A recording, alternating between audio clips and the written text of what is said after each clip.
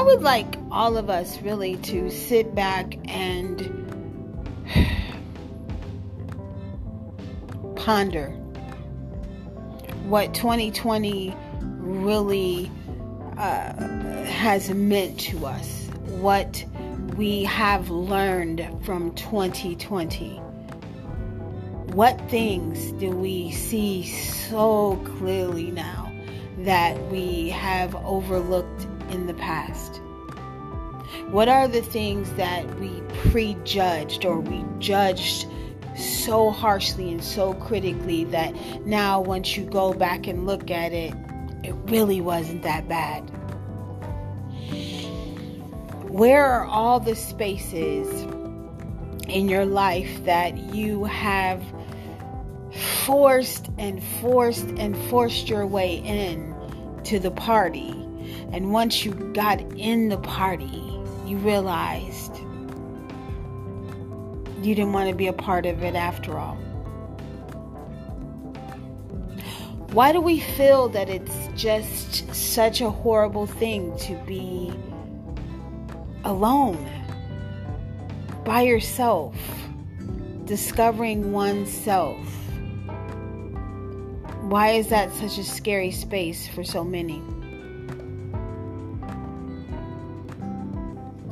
Why is it so difficult to express to people that have hurt you? Ouch. That hurts. Why is it so difficult to call someone's ass on the carpet, read people for filth for the things that they have done for us or to us? I say for us because there is a learning experience in every situation. I guarantee you, if you examine it hard enough, you'll find those broken places within yourself. Those places that maybe you put a little scotch tape over it, or you put a band-aid on it, and it's time now to take the band-aid off, and it's time now to take off the scotch tape and do some real deep diving and deep healing. It's time for us to let everyone out of the emotional prisons that we have placed them in because of injustices or acts of indecency or whatever you want to call it. It's time to release them from the emotional jails we have placed people in for things that they have done to you, me, us. I really don't believe now, in retrospect. Now, how do I want to say this? There are some people who absolutely enjoy hurting other people. But do you know how to tell the difference between somebody who enjoys hurting other people, who scratch you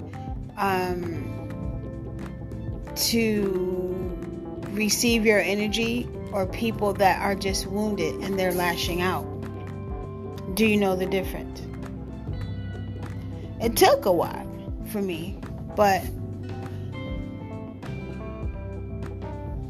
I wholeheartedly understand now, and I can tell the difference. I'm so grateful for 2020 and all of the retrogrades, because all the retrogrades took us back. It took us back in time. It showed us something that, oh, I need you to go back. I need you to come back and look at this. I need you to come back and look at this. You know, like when you take a test and you miss a question. You always want to go back and review the question and find out how you got it wrong. Life is no different. Lessons are no different. Mistakes that we have made are no different. Life lessons are no different. You always want to go back and figure out, where did I go wrong here? What didn't I see correctly here? Because if you don't review, and when you take the test again, and you will take the test again, you're going to miss it again. So you should always go back and review. Like always. I don't care how many years have passed. If there's something that's still like sticking with you, something that's still holding on to you, and you can't seem to free yourself from it, I beg you to go back, review it. Allow yourself to sit in the experience. Allow yourself to let those feelings wash over you. Let the feelings wash over you. How you felt in that moment. Whether you were embarrassed, whether you were upset, whether you were sad. Whatever the case may be, close your eyes. Close your eyes. And allow yourself to go into that space. And relive it.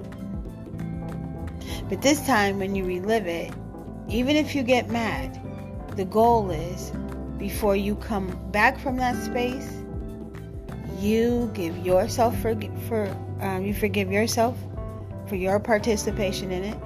You forgive the parties involved, and you release it. You release it. A lot of people have a very bizarre way of thinking when it comes to forgiving other people for the things that have been done to them. And that's why you can never let it go. Because there's no such thing as forgiveness. If someone does something to you, you cannot forgive. You cannot forgive. They cannot apologize. They can only apologize for what they did or what they said. They can apologize for that. But they can't apologize for how it affected you, or how it scarred you, or how you can't process it. They can't apologize for that. So even if you say, I forgive you, what exactly are you forgiving them for? And do you express, or have you told them what you're forgiving them for? Or better yet, have you told them what it is that you need them to apologize for? Have you told them how their actions affected you? Have you told them? Because I promise you, we've all done it, and we all still do it at times. It's this little game we play. Someone says, I'm sorry. And we're just so eager to move on, because we're the microwave generation. We feel like, we're on a fast track, and we can get through things so fast. We can get through everything really fast. But that's just a distraction. That's just a sweeping under the rug. That's actually not going deep and digging into what we need to dig into and get the core out. The core is very important. The core is very important. You have to get the core. If you don't get the root of a thing, it will always come back. There will always be a next time, and a next time, and a next time, and a next time. Dig the core out.